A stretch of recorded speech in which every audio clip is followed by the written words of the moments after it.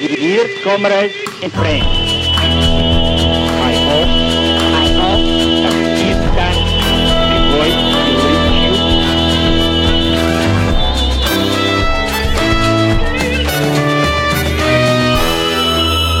you. You're listening to Red Flag Radio.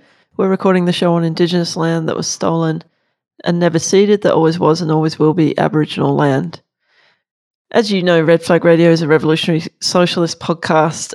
We've had a little bit of a break between episodes. I've been sick, a whole family of sickness, which I think that's a lot of people since we were all getting closer together again. But anyway, here we are. Happy to be back with Liam and a special guest who is now on his 4th episode of Red Flag Radio, Sagar Sanyal. Welcome back, Sagar. Hey, good to be back. And here we're not talking about anything. We're talking about something that's just like one person suggested we do this podcast and said, would you be able to do it without just kind of screaming and shouting, kind of like primordial screaming? And I feel a bit like that right now, just at the beginning of this discussion, let alone some of the things we're going to talk about. But we're talking about the situation in India, and Sagar grew up in India as a socialist activist, has been following closely what's going on there. And I should also say that we're recording this episode on Friday the 7th of May, and we say, sometimes we say things might have changed. Things will have changed. More people will have died. More people have got sick between us recording this episode and you listening to it. And things might have changed politically as well. So just to put that in there. Okay, so let's face the reality of the situation. Sagar, what are we looking at in terms of this crisis, catastrophe, emergency situation in India right now? Well, for a start, hospitals are out of beds. So in the main city in Delhi, a huge city, with well-resourced hospitals, people are just on the floors. People are lined up outside, sitting in their cars, hoping that doctors will come and see them for even a couple of minutes. There's been oxygen shortages in big hospitals, especially in Delhi.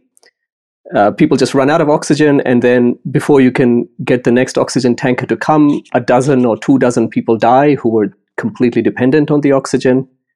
Crematoriums are overwhelmed. So you hear stories of people just burning bodies on the street because, crematoriums are going 24/7 and there's still bodies piling up in the summer heat and they're going to decompose. So people are just burning bodies on the street. They've run out of wood in Delhi for funeral pyres. So people are just using kerosene to burn bodies. Okay, so that's kind of the picture. I was talking to my cousin in Delhi, and people are just scared to go outside. People are trying to stay home as much as they can. In terms of official numbers of recorded cases, at the moment they're saying about 2.5 million new infections this week and 25,000 deaths this week. But those are the official counts. And all experts say that this is a gross underestimate. So it's likely to be 10 times that number, maybe 20 times, maybe even 30 times that number. So things are very bad, and the current under-resourced healthcare facilities are not able to cope with it. Mm. And the reporting of the situation as well, I think, is probably limited.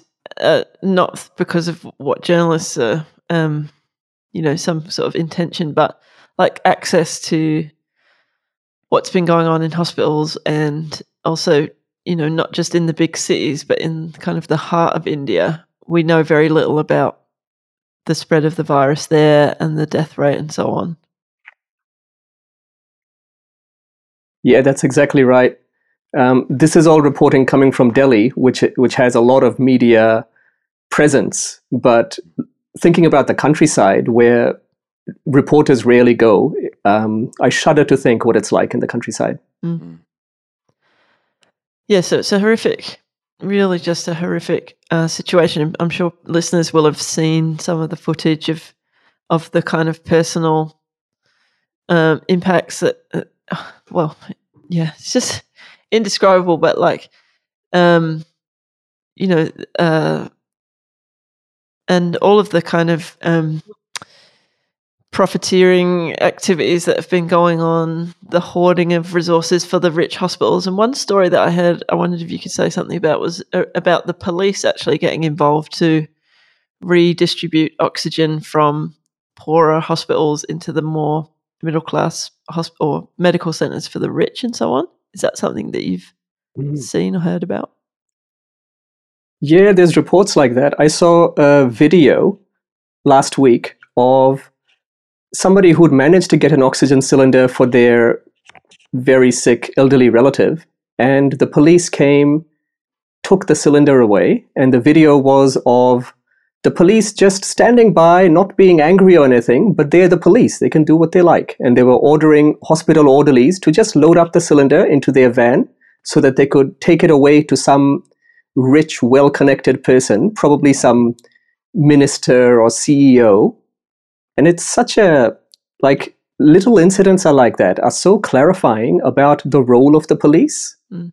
They're not angry, they're not, trying to hit people. It's just they're doing their job, which is to help rich people survive social crises and take stuff away from poor people to make that happen. Mm. Yeah, it's incredible. So I guess then the question, one of the first questions around the situation is, how did it end up like this? Because, last year there was a moment, I think, where President Modi said basically India is now free of COVID. We've defeated COVID. It's all over. Aren't we fantastic? So, yeah, can you talk us through a bit kind of where things have, what has brought us to this moment in time? Yeah, there's two main moments when things could have gone better but didn't. So one is the first lockdown and the first wave, and the second one is the second wave. So the first wave, it really hit India in about March 2020, and a big national lockdown was imposed, but it was done just terribly. The point of a lockdown is to stop the spread of a virus, but what this lockdown did instead was it created a huge flow of migrants from cities to countryside. And the cities were the hotspots of infection at the time. So the lockdown itself was a kind of super spreader event. It spread the virus from the cities all the way into villages and small towns in the countryside, which are much worse resourced, with very, much worse medical reporting of cases and things like that. Now, the reason all these people had to migrate is, again, a completely predictable thing. So Indian cities have a big, poor working class who rely on daily wages, or, if they don't get their wage for the day or for the week, they run out of savings in 2 or 3 days. Like, they're very poor people. And this lockdown was imposed without adequate income replacement, without any rent control, without any food delivery services. So what are these people going to do if they can't pay the rent, they can't buy food, and they can't go outside to work? Well, a bunch of them thought, let's go back to the village, because at least we can live off our extended family, as stretched as they are. Because if we stay in the cities, we're just going to starve. Mm-hmm. So hundreds of thousands of people had to leave the cities in the middle of a pandemic. And people might remember footage of this from last year. The transport had also been shut down overnight. So all these people couldn't even catch a bus or anything, or catch a train. People had to walk hundreds of kilometers, sometimes 1,000 kilometers, just to get home. Okay, so that was one thing. So this was, in a sense, the first major super spreader event. But then throughout the rest of 2020, you would expect the government to be spending a lot on health infrastructure, to be building oxygen plants, to be shipping in and stockpiling oxygen concentrators, to figure out transport for sick people, all sorts of things. And they did very little of any of that. They did nothing, really. They kind of coped with the first wave as they could without building any infrastructure for the very predictable second wave. So that was really, it's important to keep in mind that this was not just a natural catastrophe. Because of the way the lockdown was managed, the ruling class is completely to blame for how bad things got after 2020, let alone in 2021.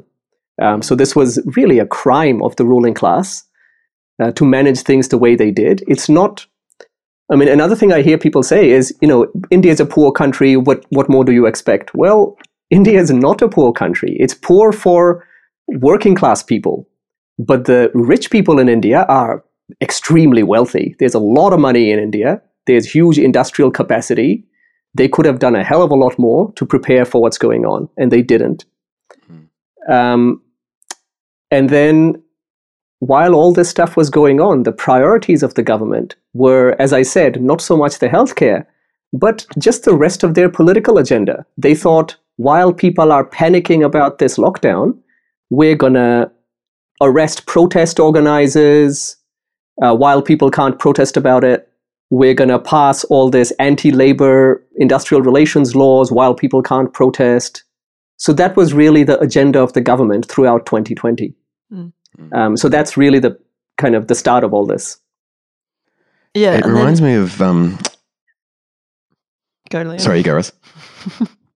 I cast my mind back a few years, around 2013, 2014. There was a little bit of talk in the mainstream media about India kind of supposedly moving more towards a welfare state. I guess this stuff happened. I guess it fits in with some of the discussions around, various countries after the GFC. That there was this supposed sort of rebirth of Keynesianism and stuff. And one of the things about India in that period was that people would often say that it's was moving towards the establishment of more of a welfare state. And I think in hindsight, you have to say that was total bullshit. And not only that, but also that to the extent there was any kind of publicly funded, publicly accessible welfare state in India, that Modi has, diligently set about smashing it in the last few years. And so what we're seeing is not just the horrible consequences of decisions made in the immediate context of the virus, but also, the kind of chickens coming home to roost from a long-term strategy of privatization and neoliberalism and smashing up the remnants of the welfare state that did exist. And, when you describe those scenes during the first lockdown of, essentially migrant workers who have to leave the cities and go back to their village because there is nothing for them in the city, and that this then becomes a kind of super spreader event, like that is utter madness. And the only reason that was the outcome is precisely because the very rich ruling class in India and the Indian government had systematically smashed up the welfare state, and then in the middle of the crisis refused to provide the sort of welfare and funding that would be necessary to enable those workers to actually just stay put, stay where you are. We're locking down, but we'll give you some kind of welfare so you can actually survive in the city, rather than going home and spreading the virus across further into different areas of the country. Mm-hmm. Yeah, we talked before on a previous episode about the issues of communalism and the BJP government and the question of Modi's political agenda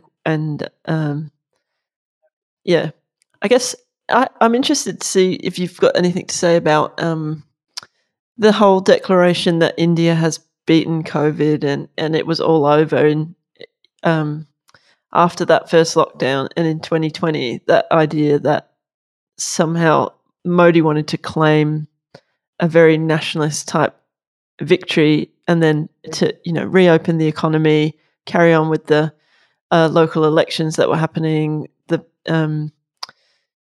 celebrating of the Hindu pilgrimage and festivals and all of that kind of thing. I mean, that ties together with a political agenda that is, pro-capitalist, neoliberal, but also intensely nationalist. Is that a fair summation? That's exactly right, yeah. Because from 2019 onwards, in this second term in national office, the Modi government had faced a huge amount of protest, first about their anti-Muslim laws, later on about their farm laws. Because of all that, the BJP's first priority when the first wave died down was not, let's prepare for the second wave, but how can we get some good PR? How can we get people excited about the BJP again so they don't associate us with, people protesting against us all the time? And that's why they ramped up this just crazy election campaigns. So there had been state elections in several states recently over the past month or so.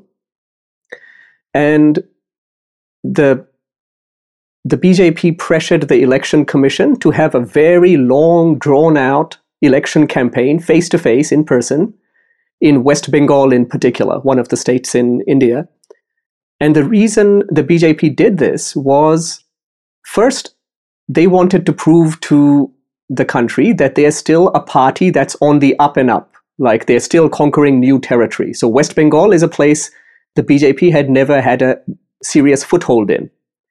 And in order to get a serious foothold there, they needed to do face-to-face campaigning. Because if it was a short campaign season, just with ads and things, TV ads, well, the incumbent party in West Bengal would definitely win because they're very entrenched. So the BJP decided to tour their star speakers, people like Modi and his second-in-command, Amit Shah. Like, just between those two individuals did 100 rallies in West Bengal.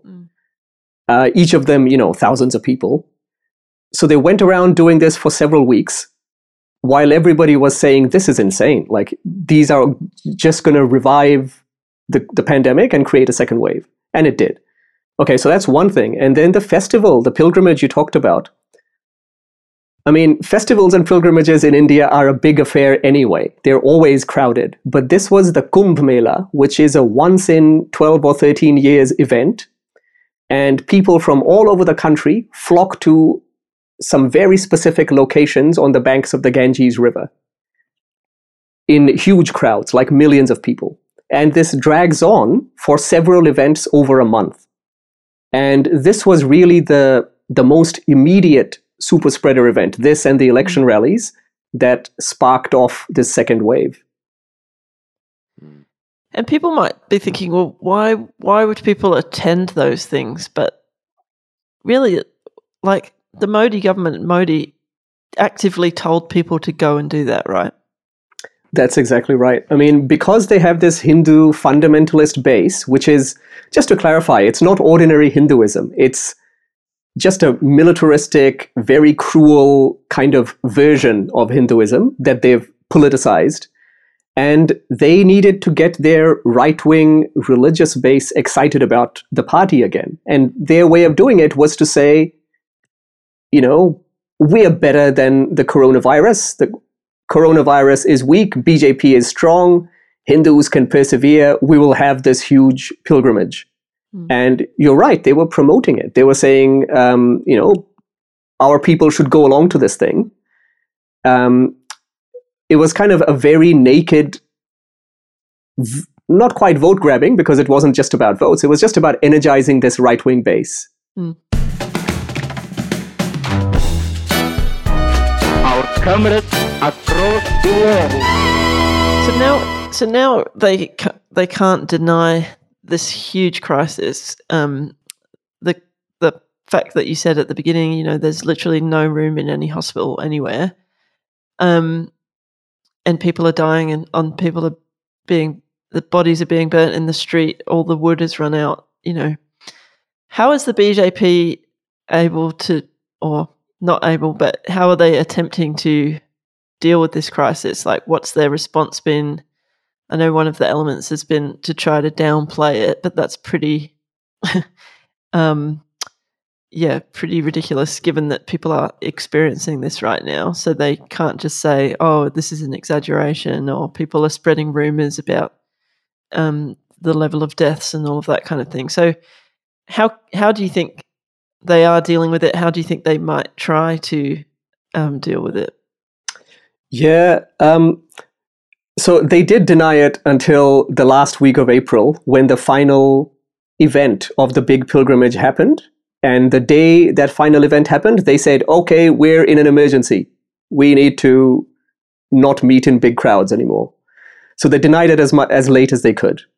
Like the stuff about trying to downplay what's happening, that's still going on. So one of the BJP-ruled states, Uttar Pradesh, the leader there has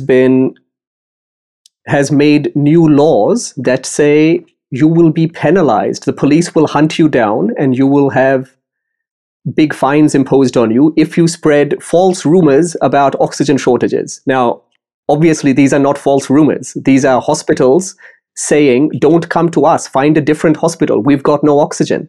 And those people, instead of getting help, they're getting the police coming to them and saying, how dare you spread this false rumor?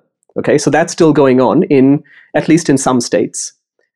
Another thing they were doing is, in Delhi, I heard that some testing centers have just been closed down because they don't want more people to be recorded as new infections. So again, to downplay the numbers, police have just been calling up a bunch of testing centers and saying, don't you dare open. Probably the worst thing, though, is some of the states that are neighboring Delhi, where the shortages have been particularly acute, the oxygen shortages, the BJP-ruled states blocked supplies of oxygen tankers from their state going to the hospitals in Delhi, basically treating this as an issue of political football. Like the the Delhi government is not BJP. So as far as the BJP was concerned, well, this is some other party's problem. We're going to hoard our own oxygen in the neighboring state while you run out of oxygen in Delhi.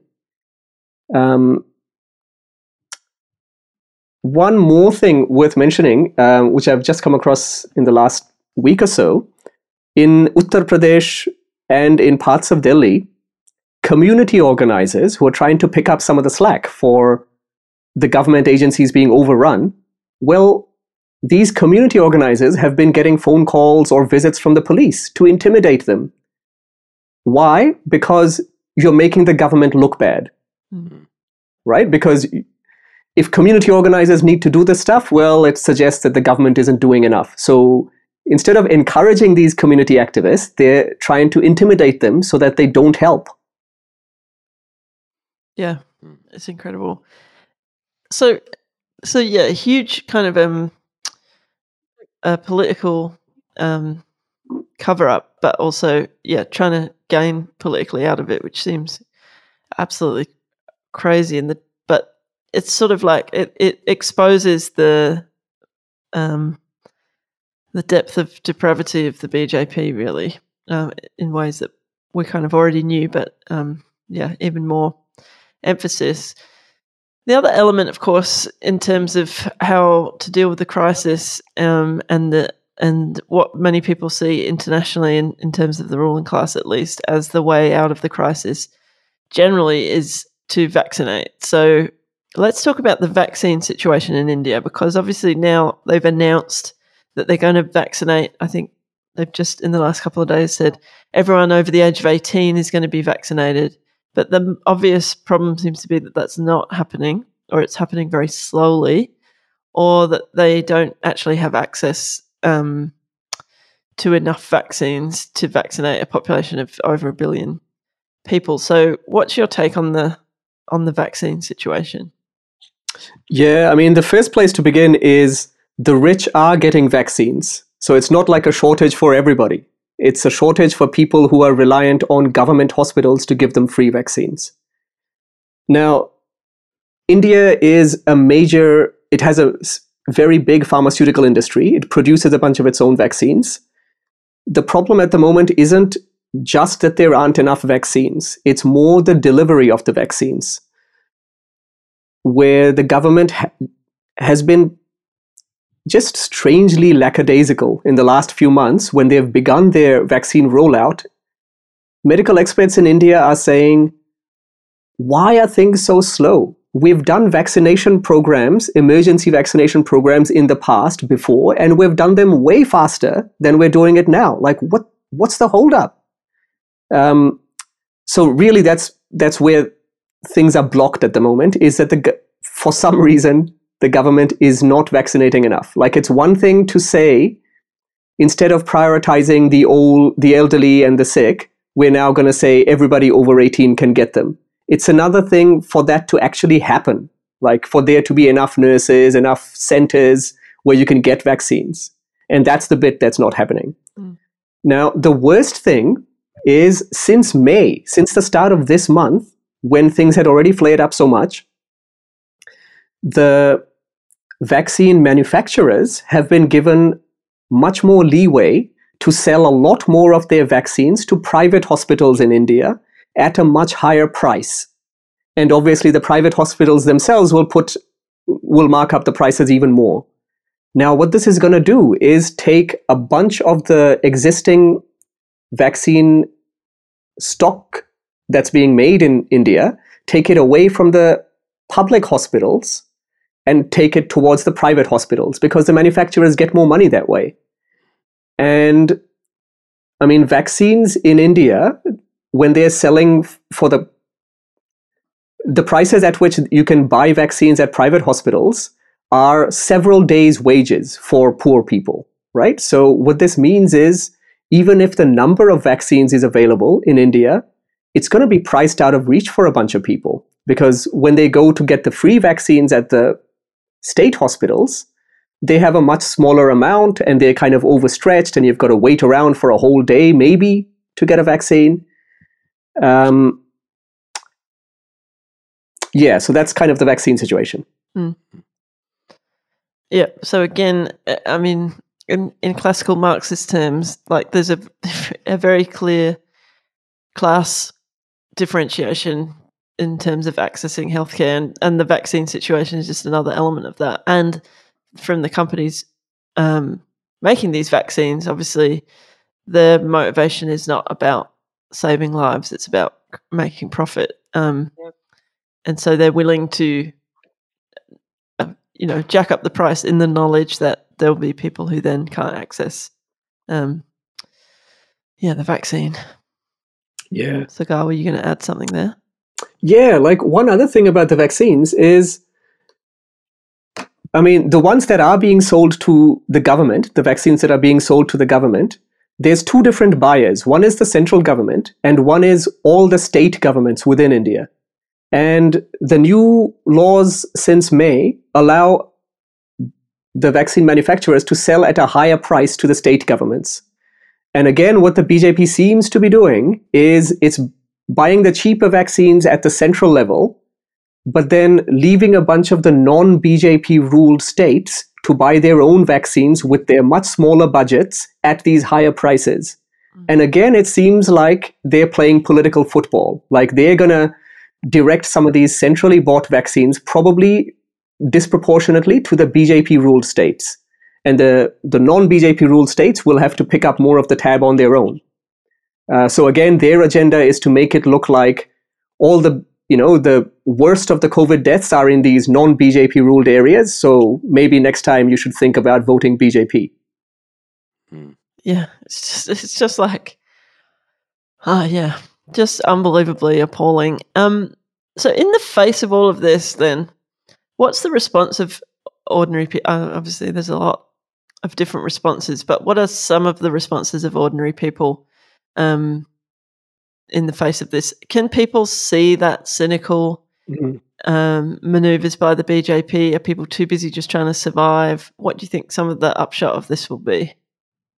Yeah, I mean, I guess all of those things, right? So one thing that's happening which restores your faith in humanity is that for a lot of ordinary people, their first instinct is, this is a crisis, I have to do something to help.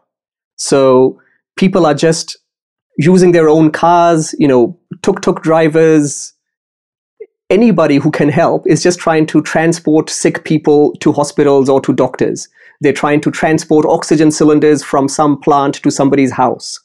They're trying to make their own little networks and phone trees to connect sick people who need oxygen with some stockpile of oxygen cylinders somewhere else. People are cooking, preparing food and delivering it to households where people are too sick to cook for themselves.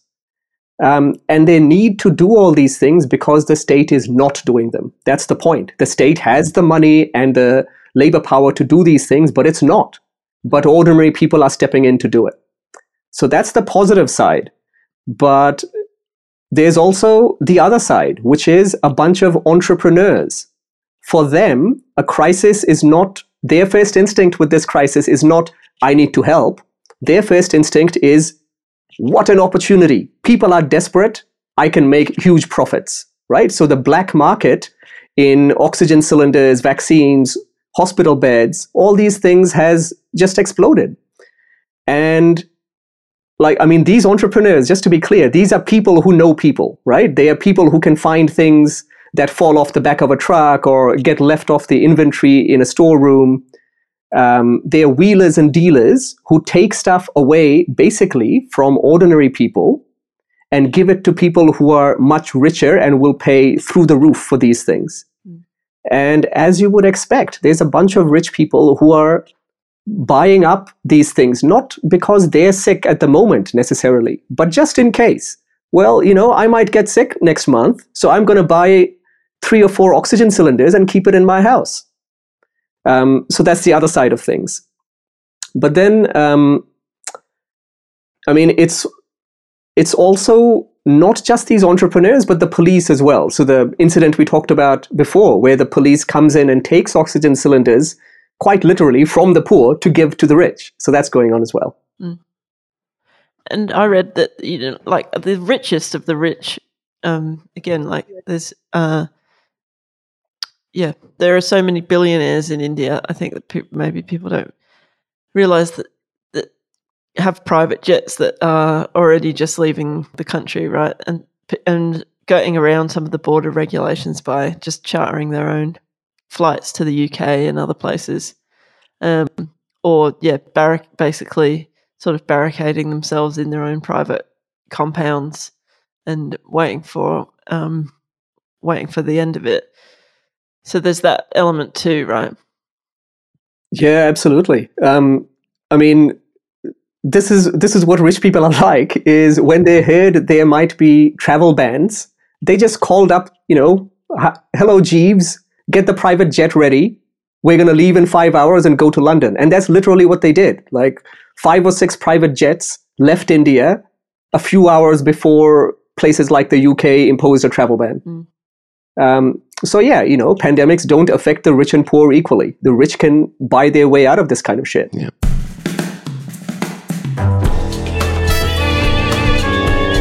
The way of the revolution are genuine markers. So given the intensity of the health crisis, the underreporting of the magnitude of it, the fact that there'll be an economic element that rolls out of this as well, the authoritarian nature of the BJP and Modi, the communalism, it's a pretty toxic cocktail of ingredients there in terms of what might the possible scenario for the future be. Do you want to say a few things about that to finish up, Sagar? Yeah, I think you're right. It's such a tense situation. So for a start, the social crisis is worsening. At the moment, it's despair and just rushing around to organize things as community organizers. But there's a great deal of potential for anger and protest as well.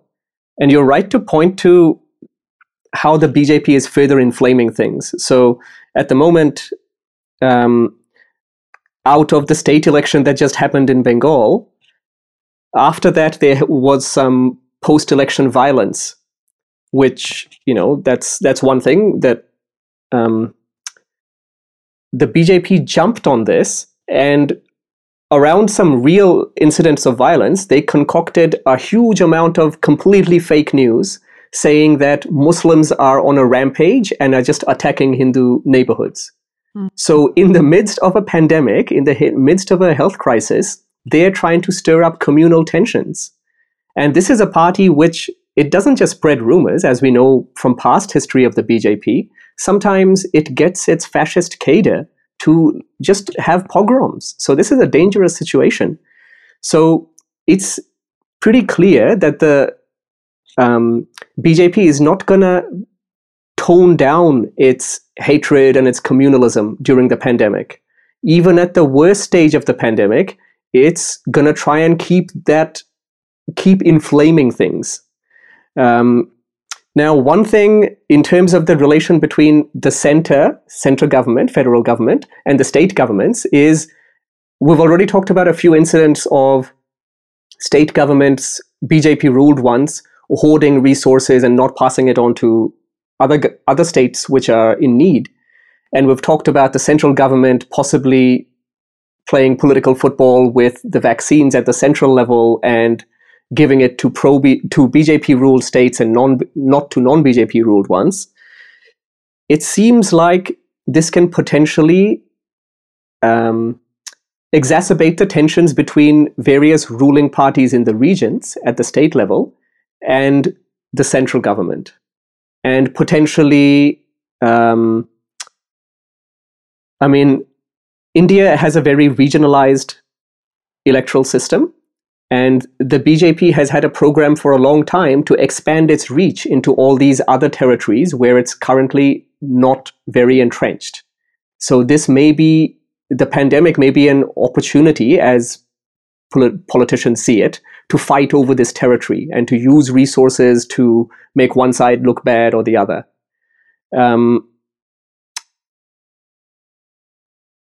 It's also possible, like, so far the ruling classes, they're a bit appalled at the incompetence of the BJP, but they're certainly not going to break from it. I mean, the ruling class backs the Modi government very strongly because it's very good for the corporations and for the rich.